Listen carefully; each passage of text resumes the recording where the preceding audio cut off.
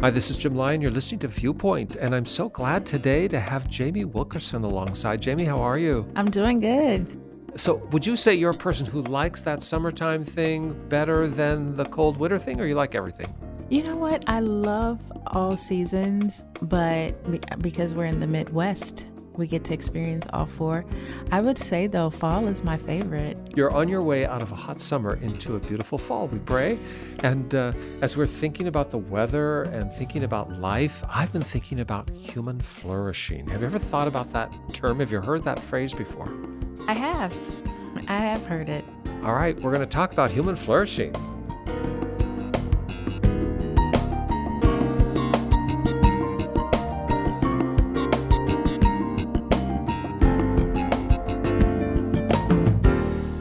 Jamie, as I'm watching the world unfold around me, I'm thinking it's kind of a messed up place. It just seems that way. I mean, I know that the world has problems all the time, but in this season of the pandemic, when there are still so many questions about this virus and how it impacts us, and then that's prompted, of course, all kinds of economic fallout. So the world around us, our economies and people's capacity to have jobs and earn a living and pay the rent and buy food and all that, it has been kind of thrown into the shadows. And then we have all these social justice dramas and legitimately so. I don't mean to diminish them by calling them a drama, but I mean, it's really dramatic the way in which the culture and the country have been riveted by some of the things that have happened on the streets of our cities.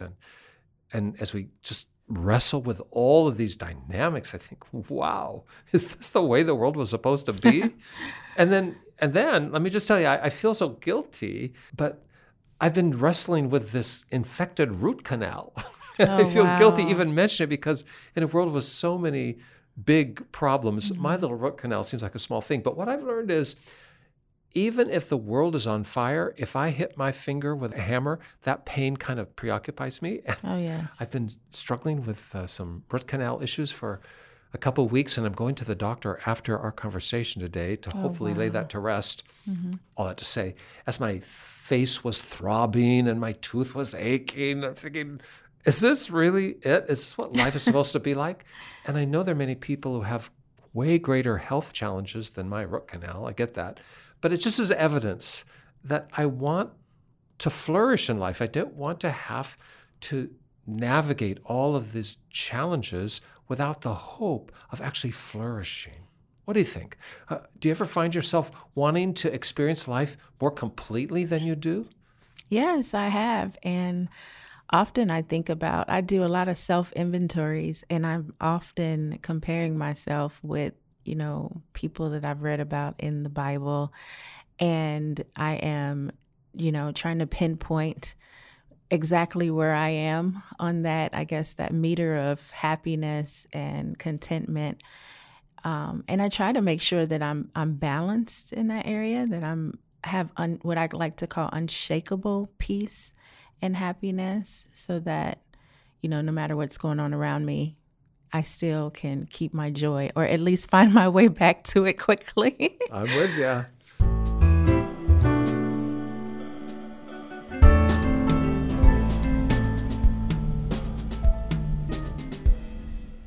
Human flourishing's been defined as the good life, and when I hear people describe it that way, it seems a little bit tinny to me, like the good life, like that's kind of self-preoccupied.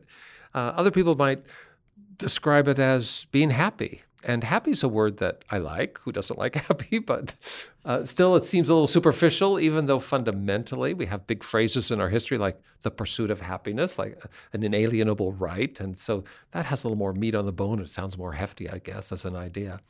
But I think all of us want to experience life and flourish. Okay, so I've been traveling with my wife. During this pandemic, we haven't traveled at all, but we did take a trip to visit two of our sons.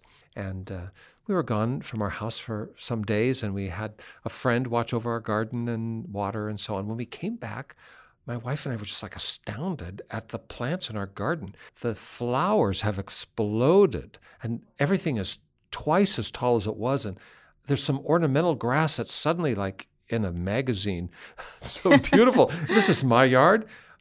And I looked at it when I drove home, and I thought, I want to live like that. I want to flourish. I want to be able to understand myself as someone who's flourishing, like those flowers are in my garden. And how do we get there? Is it possible? I mean, in a world like this, is the world always going to be filled with misery?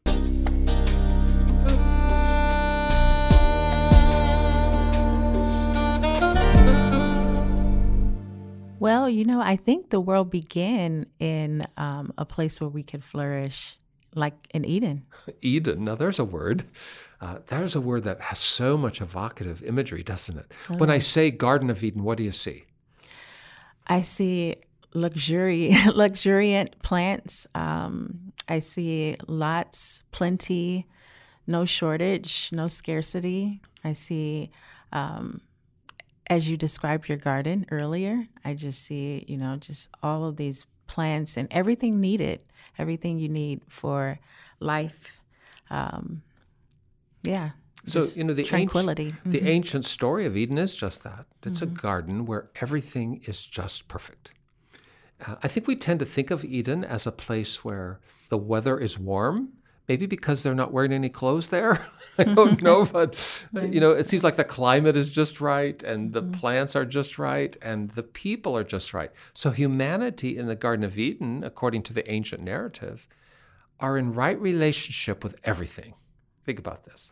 So Adam and Eve are named in the Garden of Eden as the first people, and they're in right relationship to each other. Their relationship is completely in harmony. There's no dust-ups. There's no argument about what we're going to have for dinner tonight, or you didn't do this or do that, or there's no expectations unmet. This is a relationship that is without flaw. I mean, wow, it's flourishing. And their relationship with their environment is perfect. There's no toxic waste zones. There's no landfill that's filled with chemicals that can harm them. There's no climate change where they're worried about what's going to happen next. Their relationship to their environment is perfect so that they can flourish. And their relationship to their maker, they have a sense that their universe has been created and they're actually in an intimate relationship with the God of the universe, and it's without flaw. It's completely open and transparent. I mean, there's no shame, there's no guilt. Everything is good. Wow. I mean, that's flourishing. And why that's important, Jamie, I'm so glad you brought that up, is because that tells me that there has been a moment in human experience where flourishing came to life in ways that we long for, but have not yet seen.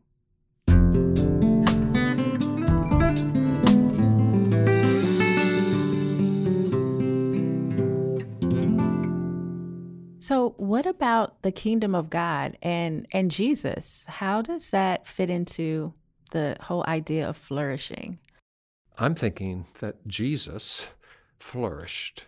Now, we understand the story of Jesus as a guy who did a lot of great things, and a lot of people had their lives transformed in good ways when he walked by, when they saw him, when they interacted with him, when they allowed him to intervene in the course of their lives. So we see that Jesus, but we also see the Jesus who dies on a cross, suffers a great deal before he ultimately rises from the dead and triumphs over all that. But I mean, it's a complex way of Jesus. And yet when I look at him and what I know about his life in this world, I'd say he flourished. Mm-hmm. He seemed to be completely at ease with his life. And even though he was in the same world I live in, which is post-Eden, where the weather isn't always right, where people aren't always right, where I'm not right. My world is sometimes upside down and I get a root canal.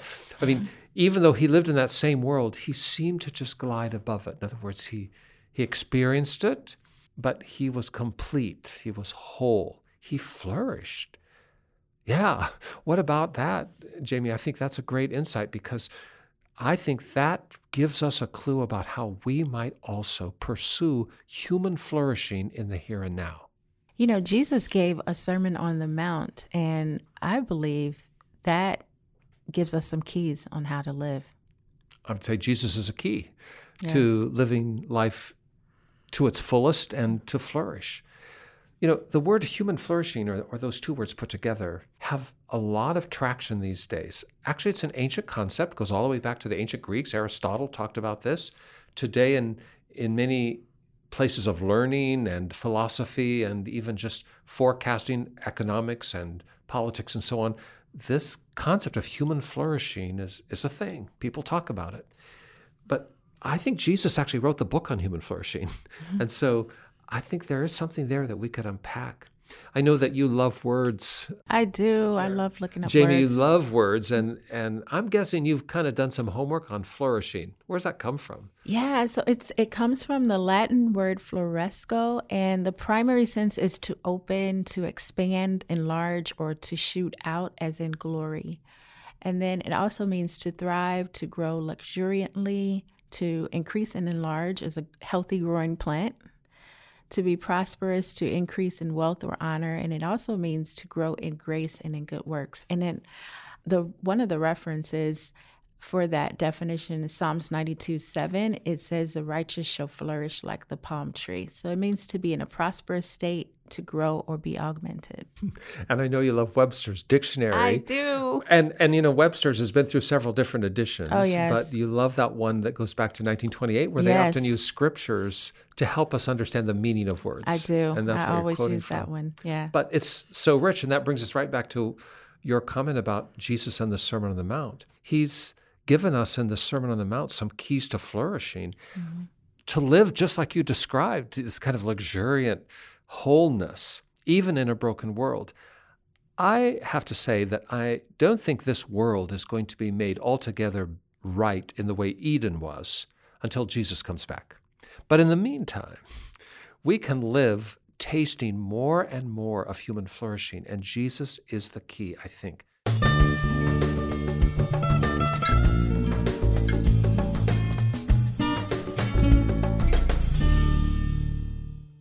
Some of the great thinkers of our time have been trying to define human flourishing and trying to find out what are the metrics of that. At Harvard University, they actually have a long-standing, ongoing project to define human flourishing, and they're working with Baylor University and the Gallup polling people to kind of survey the world to try and develop kind of bench lines where people in so many different cultures and continents and languages and histories, how they experience human flourishing. But here are 6 big buckets that they've described as keys to human flourishing. So if you wanted to measure it, they're saying you have to look at happiness and life satisfaction. Is a person happy and do they feel satisfied with their life? That's a way of measuring flourishing. Their mental and physical health. Are they grounded, and is their mental health sound? Is their physical health prosperous and good? A third bucket is meaning and purpose. I think it's so interesting that they have determined that without having a sense of meaning or purpose, it's hard to actually flourish, no matter what your circumstances are. Fourthly, that there has to be some character and virtue. In human flourishing, there has to be a sense of kind of a moral order, which is reflected in character and virtues. Fifth, close social relationships are a key to human flourishing because none of us can flourish in isolation. And then sixth, financial and material stability, because it's hard to flourish when you're worrying all the time about, will I have a place to sleep or will I have food to eat? Those 6 big things make sense to me, but what can I do right now to flourish? I mean, I can work on those things, but is there something inside of me first? This is where Jesus, I think, has the key. I believe one of the keys that Jesus gives us is found in Matthew chapter 5, verse 3. It says, God blesses those who are poor and realize their need for him, for the kingdom of heaven is theirs. Wow. A key to human flourishing, God blesses those who are poor and acknowledge their need of him. It's a little counterintuitive, Jamie, but I think you're onto something here. The Sermon on the Mount, this great teaching of Jesus, has been recorded in Matthew chapters 5, 6, and 7. And in Matthew chapter 5, there's a whole series of thoughts that we call the Beatitudes. And they start with this formula: God blesses those, or blessed are those, or happy are those. And then there's some explanation of what the characteristics are and what the outcomes will be. And you've just named right up front the first of the Beatitudes. God blesses those who are poor and acknowledge their need of him. Let's talk first about the word blessed. I mean, we sometimes think of a blessing as some kind of magic dust that we could sprinkle on somebody. And truth be told, It'd be nice. if you bless someone with a word, you could you can make their world better by just speaking the power of blessing on them. I mean, I'm not quarreling with that, but I think there's something different or deeper in this. I was reading an essay by a guy named Trevin Wax, and he described blessing as not so much the magic dust approach, but actually a condition of being, that happiness, fulfillment, satisfaction, wholeness in life is for those who are poor and acknowledge the need of God, for they will inherit the kingdom of God. This idea of blessed are those isn't necessarily, well, if you do this, you're going to get some kind of momentary magic dust. No, actually, there's a state of being here. If you experience what is described, you can have a flourishing state of being.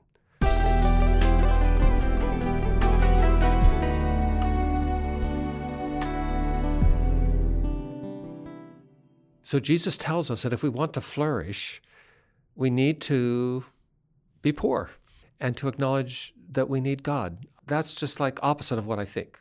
I'm thinking I'll flourish more if I can just win that $25 million lottery. Don't you think that would be a key to flourishing? Oh, yeah. But actually, it doesn't matter about our circumstances. You cannot flourish until the interior of your heart is set right. Flourishing can have a lot of impacts in the material world around us, but you have to start inside your heart. And that's what Jesus is emphasizing.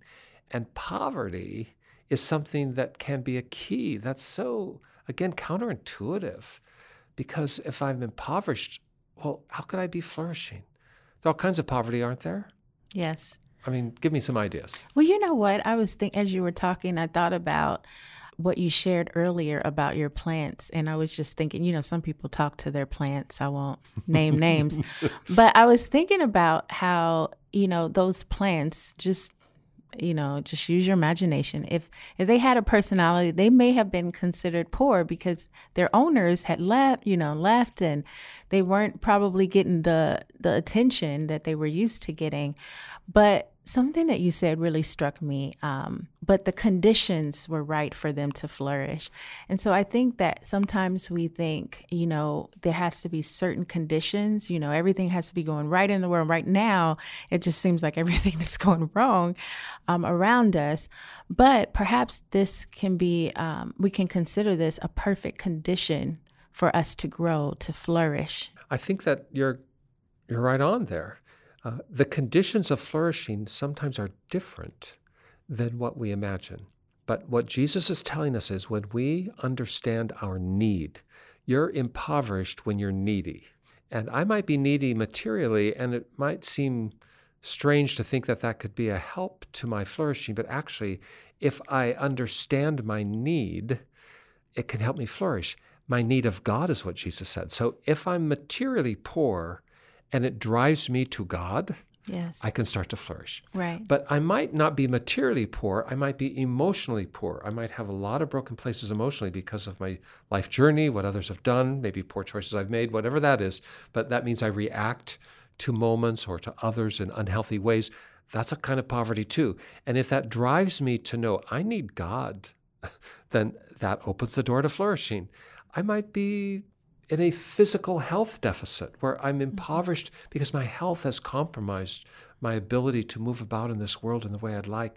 And if that drives me to God, well, then the door for flourishing opens up. What Jesus is telling us is if we'll just acknowledge our need, that none of us are in command of ourselves, none of us can make it by ourselves. We should not be proud, but humble instead. We should be dependent on God, not full of ourselves, that flourishing starts there. And that might change my economic status. That might change my emotional status. That might change my physical status. But it starts with my sense of poverty and my need of God. I don't think it's possible to flourish unless we know we need God. And I think that takes us back to Eden, isn't it? Because in the story of Eden, Adam and Eve knew that all that they had was provided by the generous hand of God. The world in which they walked, the beauty of their landscape, the wonder of their relationship, the intimacy they could know are all consequent to the created order of a generous and loving God. They needed him. And it's when they stopped thinking they needed him for everything, the whole Eden began to unravel. We have to realize we need God for everything.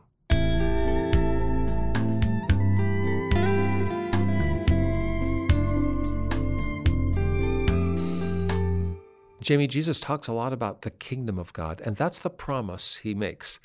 People who are poor and acknowledge their need for God will inherit this kingdom of God.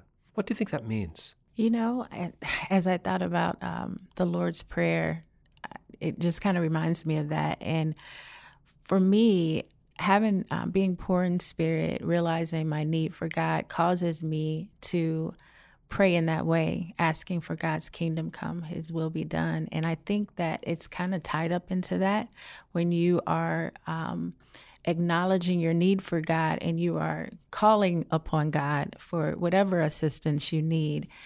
It gives you an opportunity to experience God's kingdom, his dominion, his rule, his authority, his way of doing things, so that you don't have to rely, as Proverbs talks about, trusting in the Lord with all your heart and not relying on your own understanding, but in everything, acknowledge him and he will direct your path. So when I am thinking about the kingdom of God, I am actually inviting God's rulership into my life. And because I need it, I realize that I cannot make it without him. And so that's what I think of when I want to live in a world where Yes. he's the governor. Yes, exactly. Where he's the chief executive. I call him my CEO. That's right. That's Well, God perfect. is my CEO. And that's being in the kingdom. And we come into that kingdom when we acknowledge our need of God. Some of the most miserable people, the most opposite of flourishing I know, have a lot of money. And some of the most miserable people I've ever met may not have had a lot of money, but they had all the looks and charm, film star quality, but they were not flourishing. Some of the people who are most desperate have many things, but I've never met anyone who understood their complete dependency on God who wasn't flourishing. And that's where we all need to be. Today, as you're listening to us, think about your own life and world. Where are you? Are you flourishing? In a world with so many broken places, we're not suggesting that you should just be isolated and self-focused on your own flourishing. No, we all need to be agents and instruments for change and to bring life into this world. But it has to start with change inside in who we are. And today we want to invite you to start flourishing, to start putting yourself in a position where you can actually flourish as Jesus gave us the keys to do so. And let's start today by just acknowledging our poverty, that all of us need God and that we cannot flourish, we cannot make our way forward, and we cannot have any long-term fulfillment without him. How do you do that? Start with us right now by praying. Just take a deep breath and pray with us. Dear Father in heaven, we're so thankful today that you have given us life, each of us. We're thankful for every person that's joined us in this prayer today, everyone who's listening, and we know that you're listening. We thank you that you are. And Lord, we want to acknowledge today our own poverty. I know that there are some of us who may not know how we're going to make ends meet materially. During these pandemic days, we may have lost a job or an income stream. Perhaps we're burdened by debt. Maybe we've had some unfortunate circumstances that have robbed us of our capacity to just have any money with which to go to the supermarket. Whatever it is, Lord, I know there are people who may be impoverished listening to us today financially. There may be some who know how to go to the supermarket and have money to buy, but they still feel miserable because their emotions are impoverished, or maybe their relationships are impoverished, or maybe their hopes and dreams are impoverished. They don't have any. Whatever it is, Lord, in our lives right now, all of us need to acknowledge, without you, we cannot flourish. We need you to provide for us materially and to empower us to find ways to buy food and to find shelter, that even though we think we're earning that, we know it's your gift to us to earn. We need to depend on you. We need you, Lord, to sort out our emotions and our relationships, which are so often broken.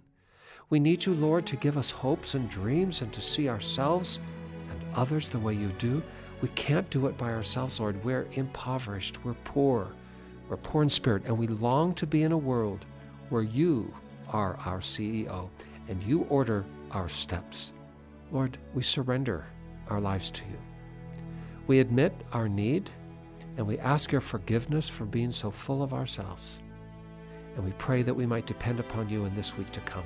And I'm asking, Lord, that every person who is joining us in this prayer and who is surrendering their lives now into the hand of Jesus, who gave us this word, will find in this next week some moments of true flourishing so that they will hunger and crave for more.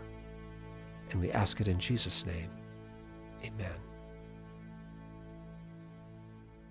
If you'd like to know more about how you can flourish, if you'd like to know more about Jesus, who has given us so much wisdom and power to flourish, just give us a call.